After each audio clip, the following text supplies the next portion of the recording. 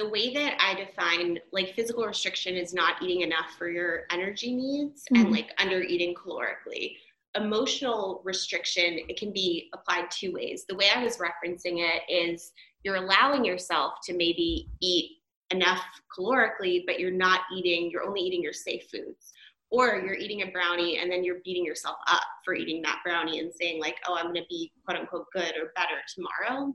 But it can also more broadly applied, like a lot of folks with anorexia, orthorexia, and some of the other eating disorders will engage with their life. And again, not everyone, but in a similar way to the way they engage with food.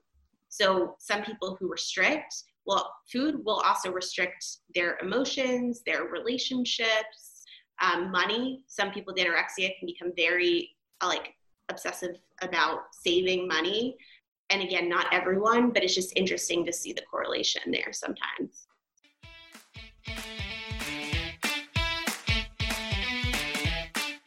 Welcome to Let's Thrive the podcast, a place for holistic storytelling with none of the BS and a whole lot of fun. I'm your host, Emily Feichels, and my mission is to interview guests that inspire, educate, and empower you to live your best life. In these stories, you will see a part of your own journey reflected in theirs and learn to grow from it.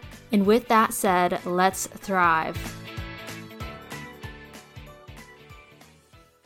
Welcome back to Let's Thrive the podcast. I'm your host, Emily Feichels, and for anyone new around here, welcome. Besides being the host and self-proclaimed holistic storyteller of this podcast, I'm also just like a lot of you probably listening right now. Growing up, I was exposed to diet culture early on, and for nearly all of my teen years, those horrible high school years, I struggled with disordered eating, with body image, diet culture, all that bullshit. And it wasn't until I was about 18, kind of starting on my own path, that I realized what orthorexia was, which was like a whole new ballpark when it came to my struggles with food and exercise and body image. And I mean, back then, this concept blew my mind. And then I'd say for probably the past 2 years, I'm 20 now, I've been trying to just fully unpack what orthorexia means, what it looks like for me, and how to recover from that mindset of obsessive health. And it hasn't been easy, but wow, the progress I've made is unreal. And I'm not saying that to be like overly confident, cocky. I still have a lot to do in terms of recovery, I guess. But I just feel so much more like myself, I guess. You know, like I haven't felt this way since I was a kid. And anyone that knows me like on a personal basis, who's known me since I was a kid, could maybe see this, but like it's just odd. I don't know how to describe it. Like my personality, my energy, it's like I've reconnected with that inner child. And not in like an immature, childish way. I just mean that I'm not a robot anymore, like emotionless and just a slave to the eating disorder thoughts in my mind. So, sorry, that was a side tangent. But it's just why I'm so passionate about having these conversations. And I wanted you guys to see that and understand that I'm not just having these to have these. Like they're things that have actually affected my life, and I'm sure have affected either your life or someone you know. And I just want to open the door to these conversations so that if you're struggling with these things, you can recognize that. Or maybe recognize it in someone else in your life, and that can be just as important. The road to recovery, to change, to a more fulfilling life starts with acknowledgement. I mean, you can't fix something if you don't know it's broken. And that's why today's guest, Jennifer Rowland, is just spot on for this topic, because she is here to blow your mind, just expose you to this culture, this issue, and just really like blow that door wide open for discussion. She is an expert in the field of eating disorders, and I'm just so grateful she took time to come on the pod and discuss all things orthorexia and ED recovery. She is an eating disorder therapist. She is the founder of the Eating Disorder Center Work for Virtual Recovery Coaching, and has a book coming up, is an author, a speaker, and has had her own journey with it as well. Now, some notes on the episode itself. It may be a little quiet, excuse the audio, Zoom doesn't always comply. And then I also want to say, some of the things that we discuss in here may not resonate with you. Or more importantly, or I guess better stated, they might resonate with you, but they might make you highly uncomfortable. So for instance, we're discussing orthorexia. And it can get tricky to discuss orthorexia because it's seen as this obsession with health. However, it can get tricky in this space that many of us are in, when you actually have health conditions prohibiting you from going all in, or of letting go completely of these fear foods and of the control with health. Do you see what I mean? So I even found myself getting defensive at times. Not, I wouldn't be defensive towards her, but just in my mind thinking like, I don't know about that. Because I'm someone with my own, I've had autoimmune issues, thyroid stuff, liver things, and I'm just someone who I just can't go out and just eat these foods. Or could I? Like, that's the question. I know my body will actually reject certain foods and I will find myself laying on the floor in pain if I eat certain foods. So it's just like a weird mental construct, right? Of, can you recover from orthorexia while having these restrictions that are in place not because of... See, I don't even know. I'm losing my words here because I don't know. Am I biased? So anyway, if you're listening to this episode and you start to feel uncomfortable or defensive about something, that is so good. That means that there's something there that you need to think about, acknowledge, just kind of dive a little bit deeper and like, why is that upsetting you? So I just wanted to put that out there because I know that can be a turnoff sometimes, but I just really urge you to listen through because I guarantee you, like, you might have this amazing revelation that just changes your life. Let's hope so, right? So besides that, this episode is just full of so much good. We debunk common myths in the eating disorder realm. So what an eating disorder looks like, or that feeling, or like just how the media fuels that not sick enough mindset, which I'm sure some of you have seen on Instagram. Then once more, just how diet culture and specifically the media that promotes it influences us. So this is when we discuss how orthorexia gets downplayed as just quote unquote healthy and how it can hide these negative habits and the obsession of clean eating in our society.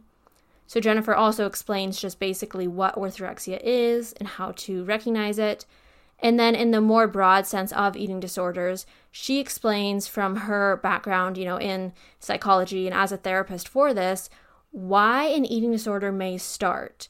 And surprisingly, it's actually both genetic and environmental, which I found fascinating. Like, thanks, fam. You set me up for a successful life. No, I'm joking. But it's just neat to see like this different perception mindset on it. So then this leads us into a discussion on control and how that correlates to eating disorders and what it actually... So this was a neat point that Jennifer brought up about how eating disorders seem to be a means for control. A lot of us with like OCD tendencies kind of develop them. But in reality, an eating disorder actually makes us lose control of so many other aspects. So that was a neat thing we touch on.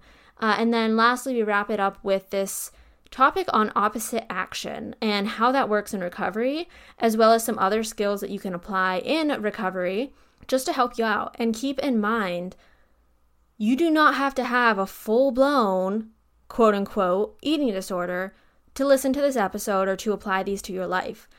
I swear to God, everybody has disordered eating habits in their life. And sometimes they're not, really affecting you, I guess, but other times they are. And that goes back to what we discussed in the beginning about how there isn't a specific look. There isn't really even a specific label for what an eating disorder is. Like, it is so unique to each of us. So please listen with an open mind. And even if you only are doing one of these, habits that we discuss in here, like, that's okay. You can still recover from that habit if it's infringing on your life. So, last word of advice I'll give there. There's just so many revelations to be had in this episode, practical tips, action steps you can take after listening. And remember, if you start to get defensive or uncomfortable about anything we discuss, consider what that may mean for you. Is there a truth or something you're maybe hiding from? Is the question I'll leave you with. I'm right there with you. I'm struggling through this. A lot of us are, and this work can be hard. So if you ever need support or just a chat, I will do my best, okay? My DMs are open. You can find me at Emily Feichels. I am so happy to connect with you at any chance you need me. So just remember that. And if you want to follow along with Jennifer and just more of her advice and wisdom, she is on Instagram at Jennifer_Rollin, and everything will be linked below, as well as her website and her services that she offers. So without further ado, let's begin. I love that. Yeah. And your work is just truly, phenomenal to follow.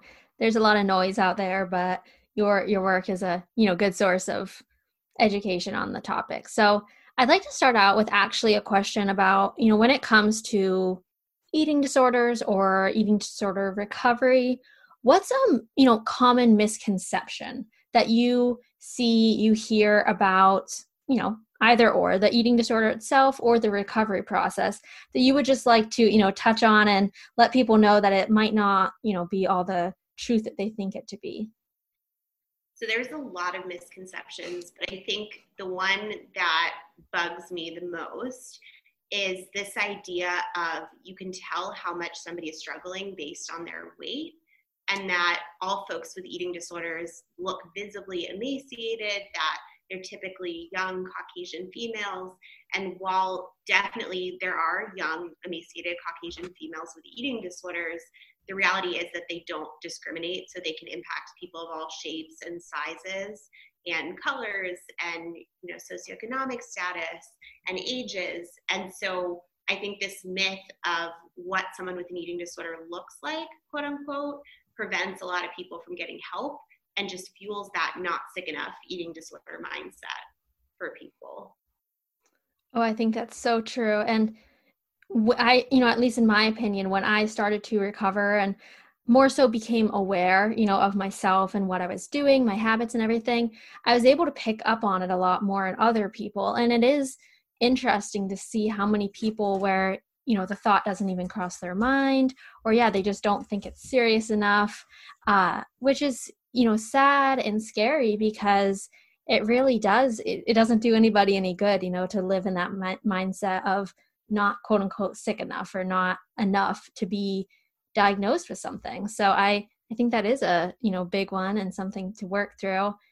And then I wanted to ask on that same thought, what are some ways that you see, disordered eating thoughts, habits, or tendencies being promoted in the current culture, whether that's by the media, by people in general, just to give people some ideas of, ways they might be exposed to this type of content, whether they realize it or not? I think it's everywhere. So I picture diet culture as like, if we were fish, it would be the water that we live in that's like kind of, polluted or infested, but like we're so used to it that we don't know anything different. That's kind of how I view it. And I think the media does a very horrific job of teaching us about how to relate to food, our bodies, and our weight, from, people on TikTok who are all promoting like these heavy workout plans, these very like body focused, profiles, and people who are talking about like shed those X pounds or tone this up and all of that. I think there's also this like wellness culture now where orthorexia is being almost like heralded and praised. And unfortunately, a lot of people, I think, who suffer from orthorexia are now nutrition professionals promoting their brand of disordered eating to other folks.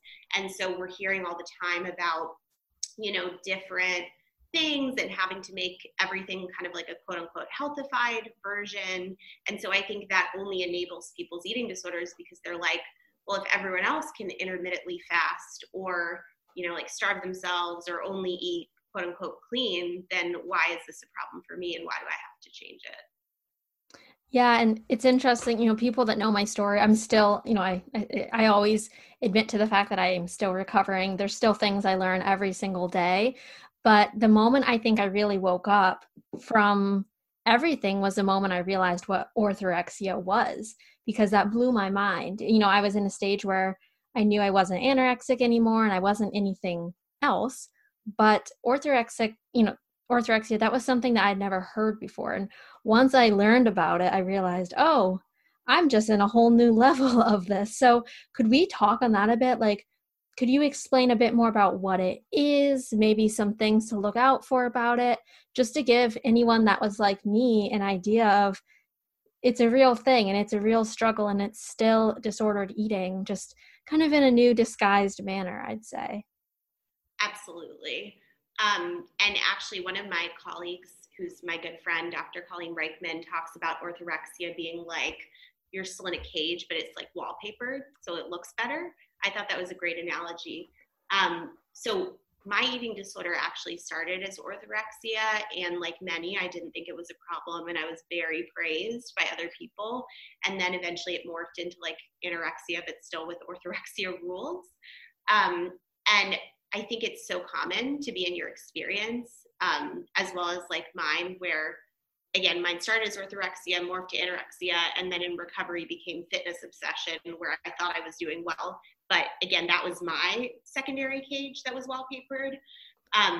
So orthorexia is an unhealthy obsession with so-called healthy eating. And it is seen as somebody who is preoccupied with this idea of health foods. Often there's a lot of rigidity and food rules. So it's like, I know for myself, it was like, I can't touch white bread. Like white bread is like basically the devil. And I was so afraid of white bread, which feels so ridiculous to me now. But it was all of these things. Like I can only eat quote unquote lean proteins and all of these rules. And then if a rule is broken, there's intense guilt, anxiety. Some people with orthorexia will go as far as I've had clients who are like making their own yogurt because they don't trust what's in the store. And it can really impact social functioning as well.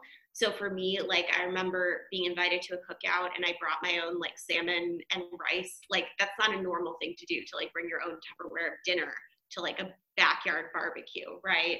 And so yeah, the rigidity, lack of flexibility, this sense of morality around food that like I'm better than other people because I eat this way. If I eat this way, I am right and I am good and my day is fine.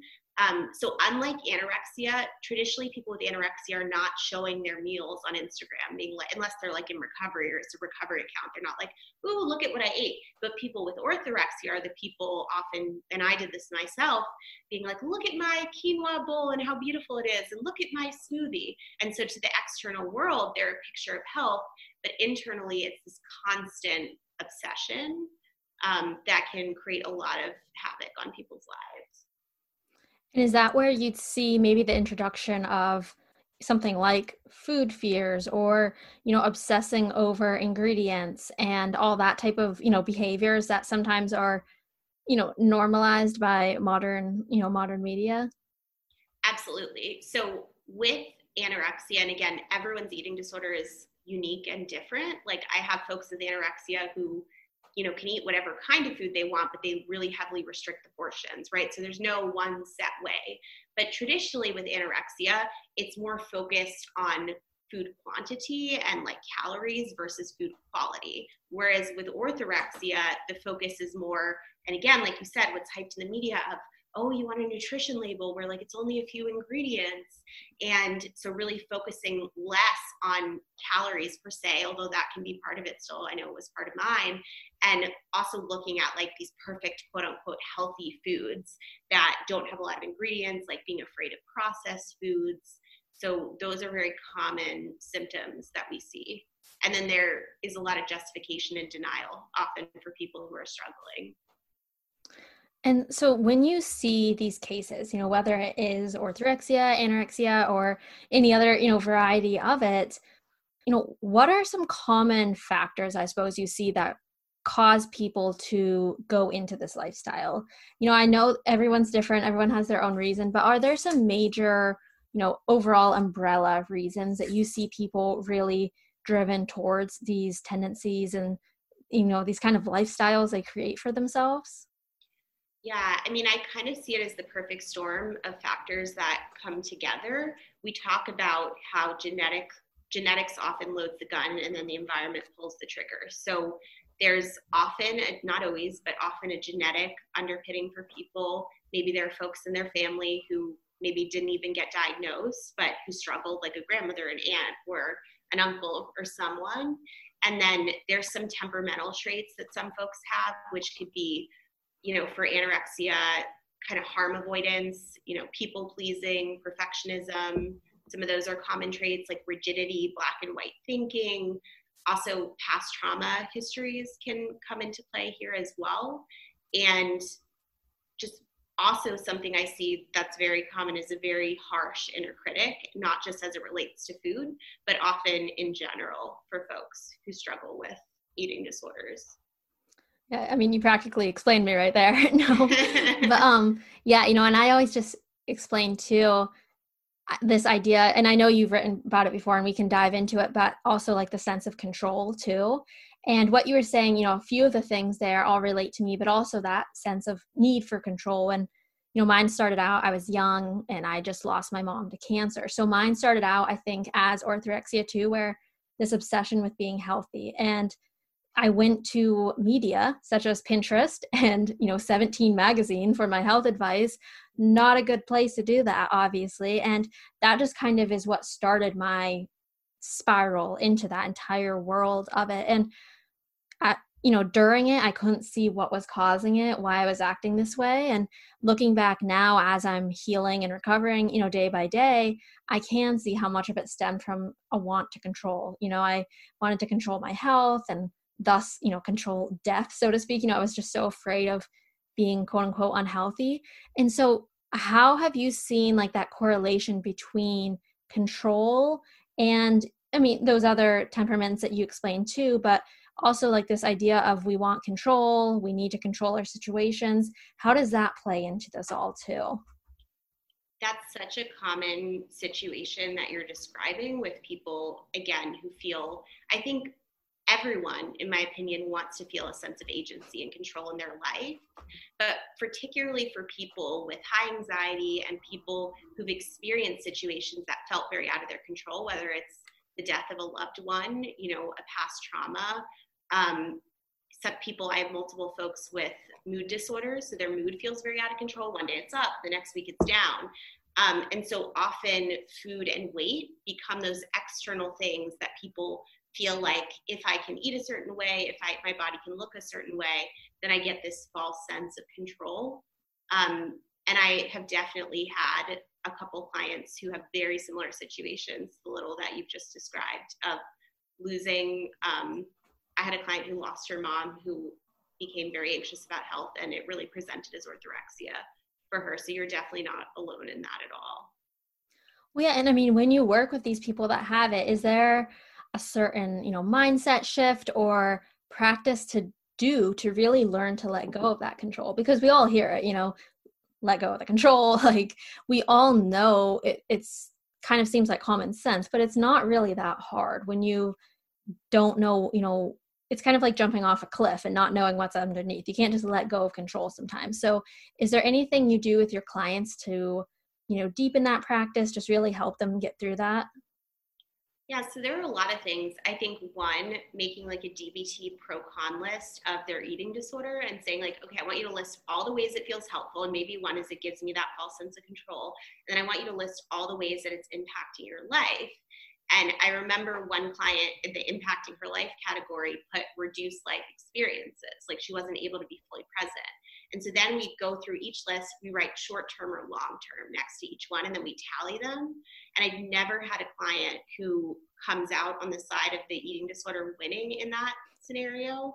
And so first off, it's looking at, like, I don't know how familiar you are with DBT, but this idea of radical acceptance that like none of us are completely in control, that's a fallacy. And being able to sit with and tolerate that discomfort.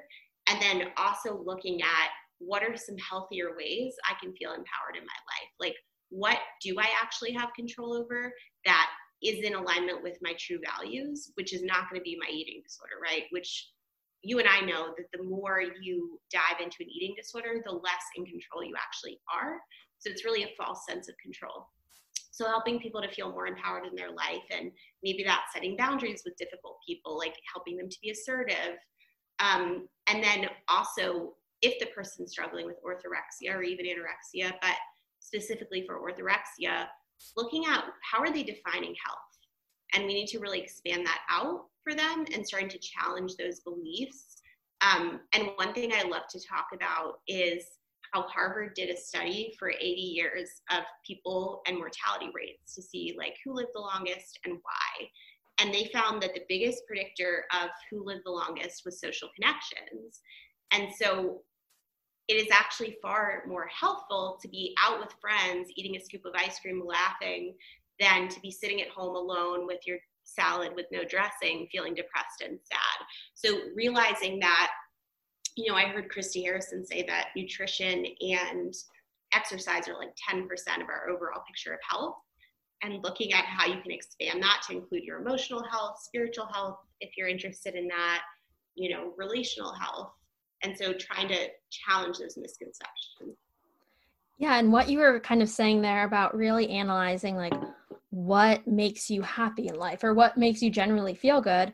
I think another big moment in my journey was the moment I realized, look at how quote unquote healthy I'm being, yet I feel like I feel like shit. I'm not thriving right now. There's obviously something going on, and some of that is some health issues I'm, actually working through, diagnosed with.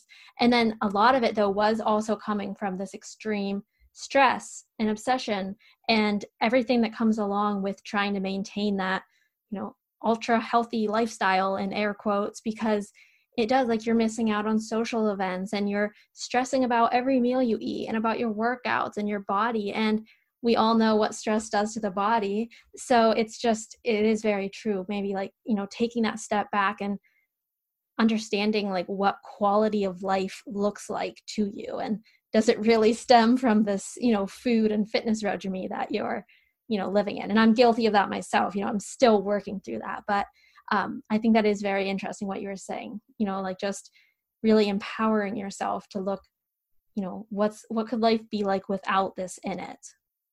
Absolutely. And I appreciate your vulnerability in sharing that and being open that you're in recovery, because I know that can be difficult to do. But the last thing I'll say on that point is I think that my eating disorder at times gave me definitely a false sense of control. But the sicker I got, the less in control and more scared I felt, which is why I would reach out for help. And like I said, my eating disorder showed up in a few different forms, and each time it hit that scary out of control point. And now, not struggling with that and not focusing or caring, that my stomach isn't flat or eating what I want, I have to say, I feel the most empowered and I don't love the word in control, but in control of my actual life, because it's I'm a normal person. I get upset sometimes, but I'm generally pretty happy. I'm in a really fulfilling, awesome relationship, someone I want to be with, the rest of my life for the first time. I have a beautiful apartment. I have a career I love. I'm writing a book. It's my life is actually way more in my control than when the thought of going out to eat spiraled me into a panic. Yeah. And it's interesting, you mentioned relationship in there. Just, a couple hours before we're recording this right now, I recorded with, two of my best friends. They're a couple in a relationship, and we discussed how an eating disorder can affect a relationship. And I was very blown away, just stunned by it. I've never been in a, serious relationship myself, but hearing how, it does impact even, I don't know, I kind of think about how sometimes I did feel very selfish, in my ways with an eating disorder. And it was interesting to hear this couple's perspective of, what was going between them. And it was just a new outlook on it, how you can be struggling silently and someone might not even realize, and how to open up communication between people. So I think that's a whole other, thing to it, as well as how our eating disorders affect those around us. And I'm sure you see that a lot with your clients too. They probably have relationship issues or things they need to work through. So, what's kind of been your experience with that? Any advice you have for someone that is seeing this thing not only, impact their life, but those around them as well. Yeah, so eating disorders definitely impact relationships. I mean, first off, they tend to isolate you. The more that you listen to them, they start to become like your everything, your whole relationship. And it's hard to share that with somebody else. And my clients are very lovely and are at different stages of recovery. And, some of them do have very supportive partners and some of them don't.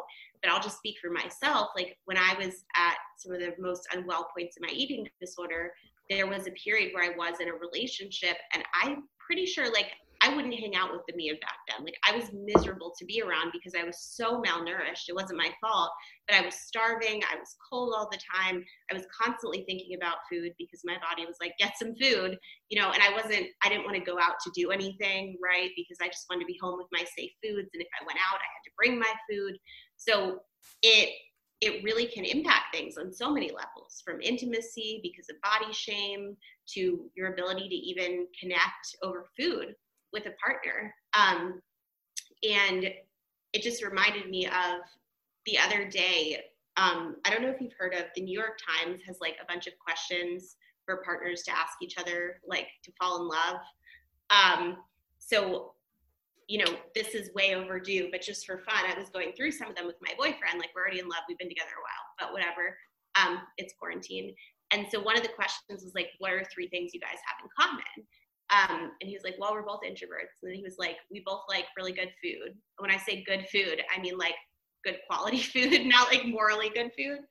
And I don't remember the third one, but it wasn't that important. But my point is like being able to connect with people over food, to like enjoy cooking with people, to even enjoy like eating what somebody else makes, that adds another level of like intimacy that I wouldn't have been able to have before. So I guess my advice would be, if you are in a relationship, trying to practice some open communication. I know it's really hard, but if you're struggling, trying to ask for what your needs are, because none of us are mind readers. We can't know what's helpful and what's not helpful. And I've had, partners or spouses come into therapy sessions before, and that could be really helpful. And also making sure to reiterate to your loved one that they're not a burden, because that's a big theme I see with my clients, is feeling like, well, I'm making everyone miserable, like I'm burdening them with my eating disorder. And it's like, having an eating disorder is no more of a choice than having cancer, in my opinion. And so making sure to express that while you might be frustrated with someone's eating disorder, that you still love them and that they are not a burden. Oh, I love that. And I agree. I think that is a key part of the, communicative part too. And then, what you were saying about connecting over food, it's so true. I know it was a while back, I've always still, had a love for baking and cooking throughout my journey. But a while ago, I posted, something about brownies and just, the idea of how fun it was for me to get in the kitchen that day and bake and listen to music and, be with my brother and kind of make it this fun Saturday event. And I had an old friend of mine that I know struggles, and she reached out and said how she'd felt inspired to bake. She wanted to bake and kind of have that idea, but she was just so afraid because, her old thoughts were telling her, if you bake, you're going to eat it all and all these things. And it was, very just sad for me to realize that some people do feel that way. And as you said, like food is such a way to connect, and there's so much culture in it. And I think diet culture and this, modern world we're living has stolen that in some sense of the, thing. So I really, feel that. And coming from a big, I'm Irish, Italian, my family loves to cook and bake. And the idea of ever, being afraid of that or giving it up just really hurts, hurts me at a soul level. So I think that is a big thing that a lot of people face, though, is just, not only lack of communication and social interactions, but the lack of that can occur with food in a good, well-mannered environment. So, and you mentioned before DBT, and I had someone on before, she was talking about DBT, and she brought up this idea of opposite action. It was more of a business-minded conversation, but then as I was kind of scrolling your blog the one day, I noticed that you had opposite action in there too. And I know you work with DBT, so Could you just kind of go into that a bit? Maybe give an idea of what DBT is so people know what we're talking about. And then how opposite action, how you maybe implement that for your clients to use, how the general population could maybe use that to help in their recovery journey, and just give people, another tool to utilize in their recovery. Sure. So I love this tool. And to give you the 2-second rundown of DBT, dialectical basically means that two opposing things can be true at the same time. So it's a synthesis of opposites. So an example might be recovery is really effing hard and like it's worth it in the end, right? So that's two opposing things can be true. Something can be both hard and it can be worth it. And so DBT is very like a skills-based approach, and the skill opposite action is starting to look at, let's say you have an emotion and we're trying to look at that emotion and say, does that emotion and its intensity fit the facts of a situation? And I'll give you an example of it. And then even if it does fit the facts, we're going to ask ourselves, is acting on that urge helpful?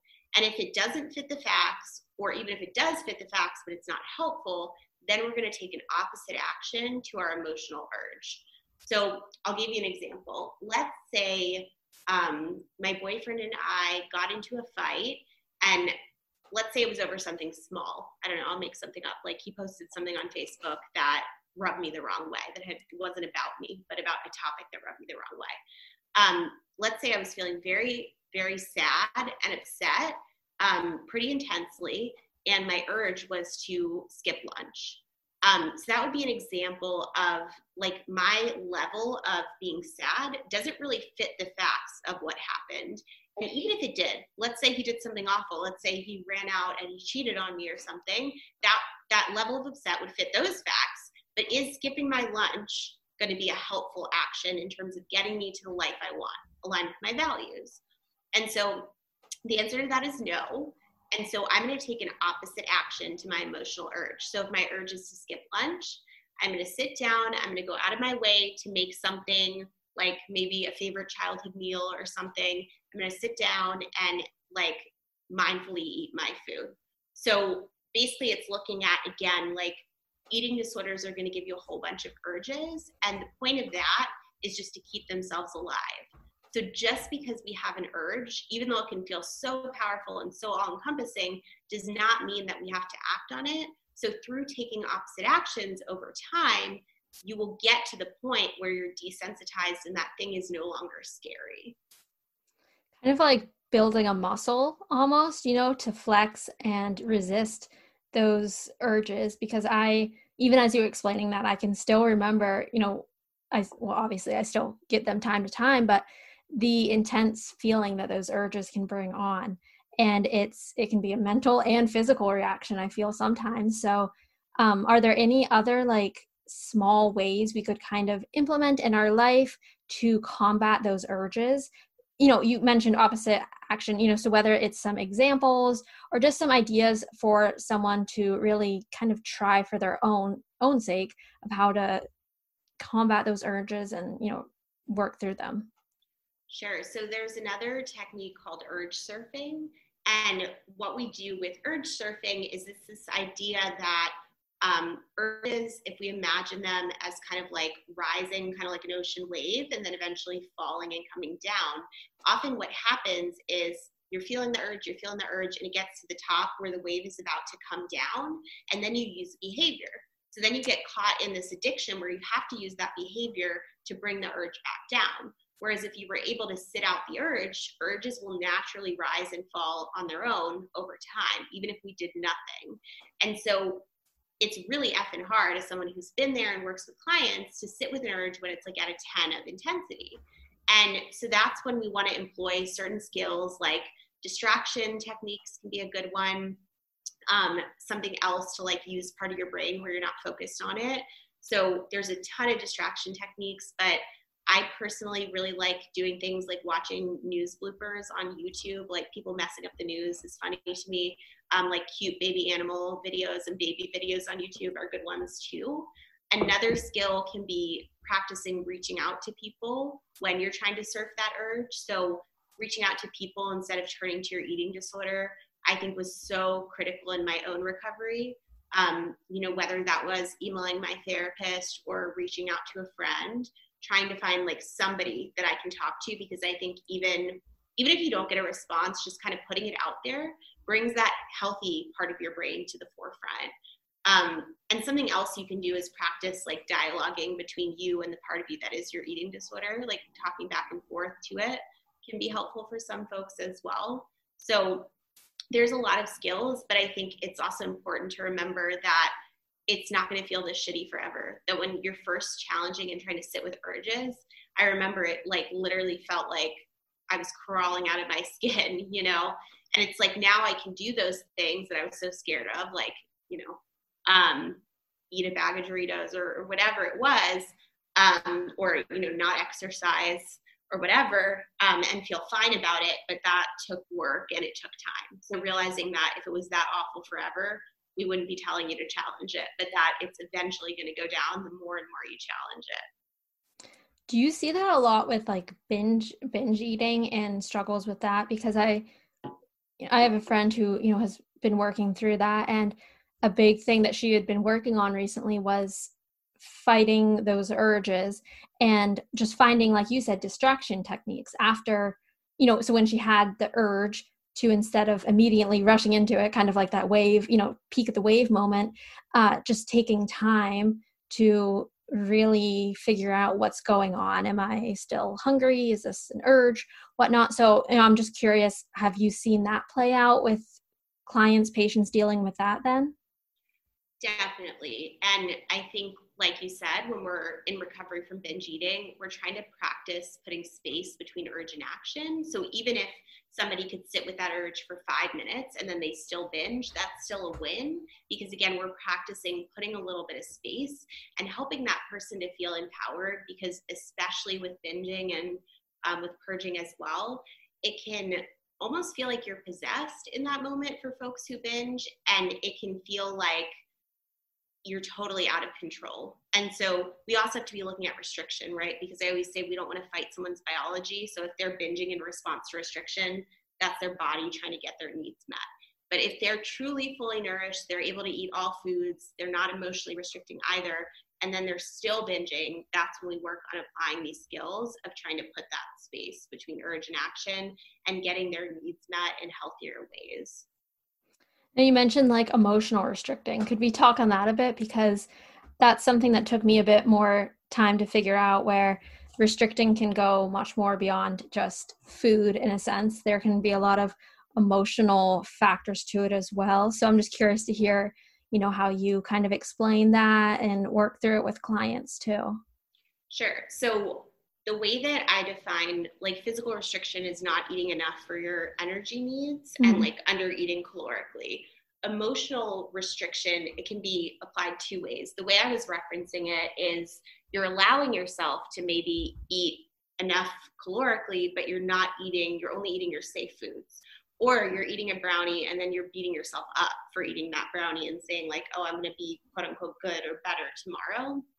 But it can also more broadly applied, like a lot of folks with anorexia, orthorexia, and some of the other eating disorders will engage with their life. And again, not everyone, but in a similar way to the way they engage with food. So some people who restrict, well, food will also restrict their emotions, their relationships, money. Some people with anorexia can become very obsessive about saving money. And again, not everyone, but it's just interesting to see the correlation there sometimes. I never thought of it in the money mindset, but I went through this big phase in my life where I was, a hell to be around when it came to money, drove my family nuts because of it. And I hadn't ever put those two together, but that is interesting. And, what you said about emotionally restricting even, I really feel that. And, more so it goes like we were saying before about you're not getting all these social experiences. And I feel like missing out on that can just like you're practically restricting yourself from those joyous moments too. So emotional restriction goes much deeper than we probably all realize too. Absolutely. And so you mentioned before this technique of, kind of talking and chatting with that inner dialogue that's going on in our mind. And I think it's so interesting, this idea, and the fact is that we do have this voice in our mind that is the eating disorder, and it kind of comes down to this idea of, are we listening to it? Are we talking back to it? Are we ignoring it? So could you just kind of give an explanation of what that inner dialogue is, and just really, how you explain it to people, how you suggest they work through it and really work to talk with it or not listen at all? Definitely. So I kind of like to look at it through a bit of an IFS framework. And what that means is it's this idea that we all have different parts of ourselves. So who I show up like as a therapist, I'm the same person, but it's a different part of me than the part that's a girlfriend, right? And so we all have different parts, and they're all there trying to help us, and they're all doing jobs. But obviously some of them end up getting in the way through their attempts at help. And the eating disorder part, is a part that I think is well-intentioned. It might be trying to protect us. It might be trying to make us feel less anxious or help us to deal with our emotions. But again, we know it's going about it in a really misguided, unhelpful way. So we want to start to separate out that eating disorder part from like the self, your self part, like who you actually are as a person. And to recognize that, just because your eating disorder says something doesn't mean that you have to act on it. And that's where we get to kind of the mindfulness piece. I posted something the other day. There was a good analogy that a therapist had made to starting to view your thoughts as like Instagram ads, and that you don't have to like click on it, go to the website, buy the thing. Like you can literally just scroll past it. And another analogy is this idea that I've used before of like the eating disorder radio, or like the eating disorder horror movie, right? And so when you're really sick, maybe it's like playing full blast right in front of you. There's this big screen. It's like gloom and doom. It's very loud. And then maybe as you're recovering, it's more in the corner of the room. You can still hear it. And maybe eventually the volume starts to dim a little bit. But it's like I could have that movie playing in my head and still do the opposite actions, right? It might be really effing hard and terrifying, but that movie is not me. That movie is not, again, it might be a part of me, but it's not all of me. And my true self, I have some agency here. So starting to help people to have more of that mindful perspective of like, you are not your thoughts, and not all of your thoughts are true or helpful. Yeah, and I know I personally, when those thoughts are kind of like you said, full blast radio, they're just blaring in your head, that's all you can think of. I find that if I can do the opposite action, and ride the urge, whatever that, looks like for each person, oftentimes it quiets down, and it sort of helps dim those voices. And I think it's because you're getting that sense of empowerment of like, I did it, like I do have some control here. I can not lean into these voices telling me what to do. So I don't know, if that's something that you oftentimes see, like the more you do it, the quieter the voices get, people get a bit more immune to them. Yeah, that's so common. And that's why we tell people to like keep doing the opposite actions as much as possible, because every time, like it might seem small of like, oh, I'm just going to like skip one snack, or, oh, I'll just eat a little bit less at that meal. But if we picture your eating disorder as a seed, you're literally like watering it every time you do that. And so in trying to plant the recovery seed, if we're going to use analogies here, how can you water that? And it's through the opposite actions, and eventually you'll grow, I don't know, like a fucking tree or something. But you're giving fuel to that eating disorder fire and strengthening it every time you listen to it. Yeah. And what you were saying about the thoughts, a big part of my recovery was, you mentioned it in the beginning too, but I really leaned into some more of the more like spiritual aspects. So I'm not too religious, but I really liked this idea of spirituality and like the form of meditation for me. And it, in that I was taught about how thoughts aren't bad. You can't just ignore every thought that comes into your mind, but just kind of seeing them and having them pass by or float away, like they're in a bubble, they float away. And I think that's kind of, what you were saying about how, like, if these things do come up, it's like seeing them, like the Instagram ad, you can see it, you can acknowledge it, but you don't have to follow it. And there's a book I read, The Untethered Soul, and it's pretty, it's pretty like spiritual based, but the context of that, differentiating between what thoughts are truly ours, what thoughts are coming in from outside external factors or something like an eating disorder, it was mind blowing. I mean, I listened to it as an audiobook when I would walk, and it was the first time that I really think I made that correlation between like, oh yeah, not every thought in my head is actually my own. There's a lot of outside influence coming in here. Absolutely. And I think being able to like label thoughts can be so helpful. And also, if people are up for it, a meditation practice and doing mindfulness can be super, super key to help you to be less fused to those thoughts. Yeah. And one of, the kind of closing things we'll do two things here, but, I'm just curious when it comes to recovery, and someone says, I want to do this, I'm ready to. You mentioned it before, but I think boundaries are something that can really come into effect. And as I was interviewing my friends in their relationship earlier, that was something they really had to work on too, because sometimes the people around us don't know what we're sensitive to. They don't know, what might impact us negatively. So I'm just curious, like when it comes to setting boundaries, how do you advise people do that? Are there certain circumstances where we should, and certain circumstances where maybe we shouldn't set the boundaries and instead, kind of toughen up a bit to it? I don't know. So I'm just curious to hear like what your thoughts are on that. I think like we talked about before, boundary setting can also be like a muscle and something that is hard for many people, especially people who struggle with people pleasing and putting everyone else's needs above their own, which is a lot of my clients. So in order to set boundaries effectively, first off, we have to know what our needs are. So we have to start to tune in, which is something that not a lot of people do, and ask, like, what do I actually need in this moment?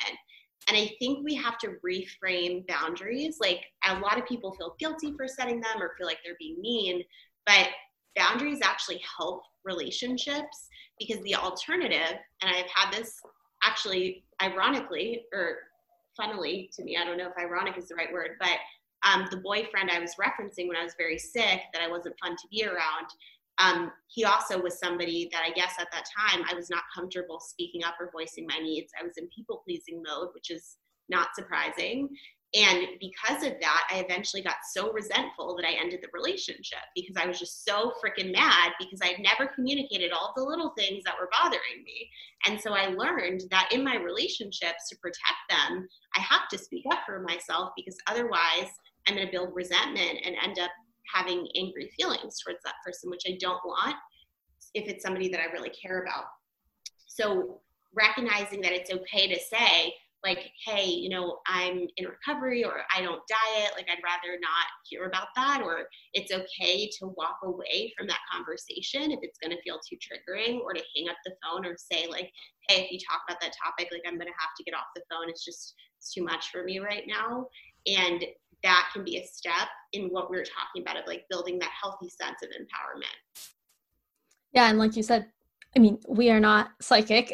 People can not always understand what we might look okay to them, but there can be a lot of internal, mental, emotional things going on. So yeah, being open about that if possible.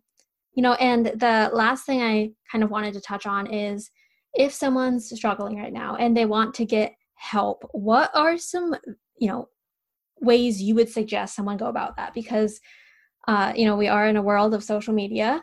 There's a lot out there. I've, seen some things that, kind of scare me that, people are promoting themselves as. So I just kind of want to know your outlook, insight on what are some resources or, certifications or people that, consumers should be looking for help.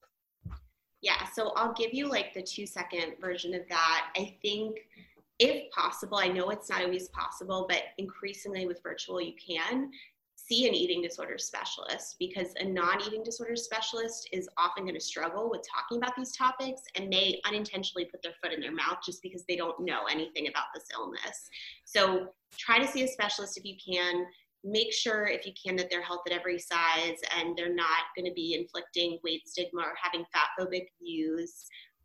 Check out what they're writing on their blog, like if there's any subtle diet culture, or they're posting like constant orthorexia looking things on their Instagram. Like, are they posting examples of like what I call normal eating, of like being able to like have a bag of Doritos or go out for cookies, or is everything like a healthified version? So that's important to look at. Like, are they practicing what they preach? And then I would say, in terms of resources, I have a bunch. First off, like, they can reach out to our practice. We work with people virtually at the Eating Disorder Center. They can reach out to NEDA. NEDA has a navigator program where you can reach out to their hotline and they'll connect you with people in their area. Additionally, there's COVID-19 eating support right now on Instagram. It's every hour or two, Health at Every Size clinicians go on, and some folks in recovery, to eat meals with people. So that's another great free resource. And then I'm trying to think if there are any other ones that I would recommend. Yeah, and I would also just say to interview whoever the person is that you select, ask them questions on the phone, and really try to get into their food philosophy. Like, I've even told parents to ask clinicians, like, what would you tell a client if they said, I look fat, you know? So really seeing how the clinician is going to respond to get a sense of where they're at in terms of like their food philosophy and their philosophy about body piece. I love that. I've been there. I had a, therapist for, I only went a couple times because it wound up not being a match, but, I kind of went for the emotional trauma I've been through, but a big part of that is my eating disorder. And, the moment that came up, she just said a few things, and they weren't directly diet culture, but even to me, I was like, wait a minute, you should not be, this isn't right. Maybe I should be sitting in your seat. But yeah, so I really wanted to get your perspective on that, because I know it can be tricky. I have a few friends trying to find someone right now, and there's a lot of unanswered questions out there of what people, like you said, what they preach, do they preach what they practice, all that. So I love that. And that you guys are virtual to anyone and everywhere is phenomenal. A huge help there. So thank you. And, where can people find you just for maybe, the day-to-day inspiration, empowerment? And, I love following you. You always give me something to think about and makes me stop to analyze, kind of like a self check-in. So love for people to find you. Thank you. I appreciate that. So I spend way too much time, but I love it, on Instagram. Like, I'm not a big fan of like Twitter. I'm never on there, but like Instagram, I'm like, this is fun. So yeah. They can follow me at Jennifer_Rollin, R as in rock, OLLIN on Instagram, or they can reach out. We do free 15-minute phone consults with people through our website. It's www.theeatingdisordercenter.com. Wonderful. What an episode. Lots of insight, education, and I think just a really good thinking episode. Let us know, Jennifer, tag us both on Instagram. Let us know what you thought about this episode, what resonated, or just message me, her privately, whatever you need. We're here to support you, and we just really hope that this message connected with the right people. I appreciate you all so much for listening. Jennifer is on Instagram at Jennifer_Rollin, and I'm on there at Emily Feichels and at Let's Thrive Podcast. I'll talk to you guys next week. Bye.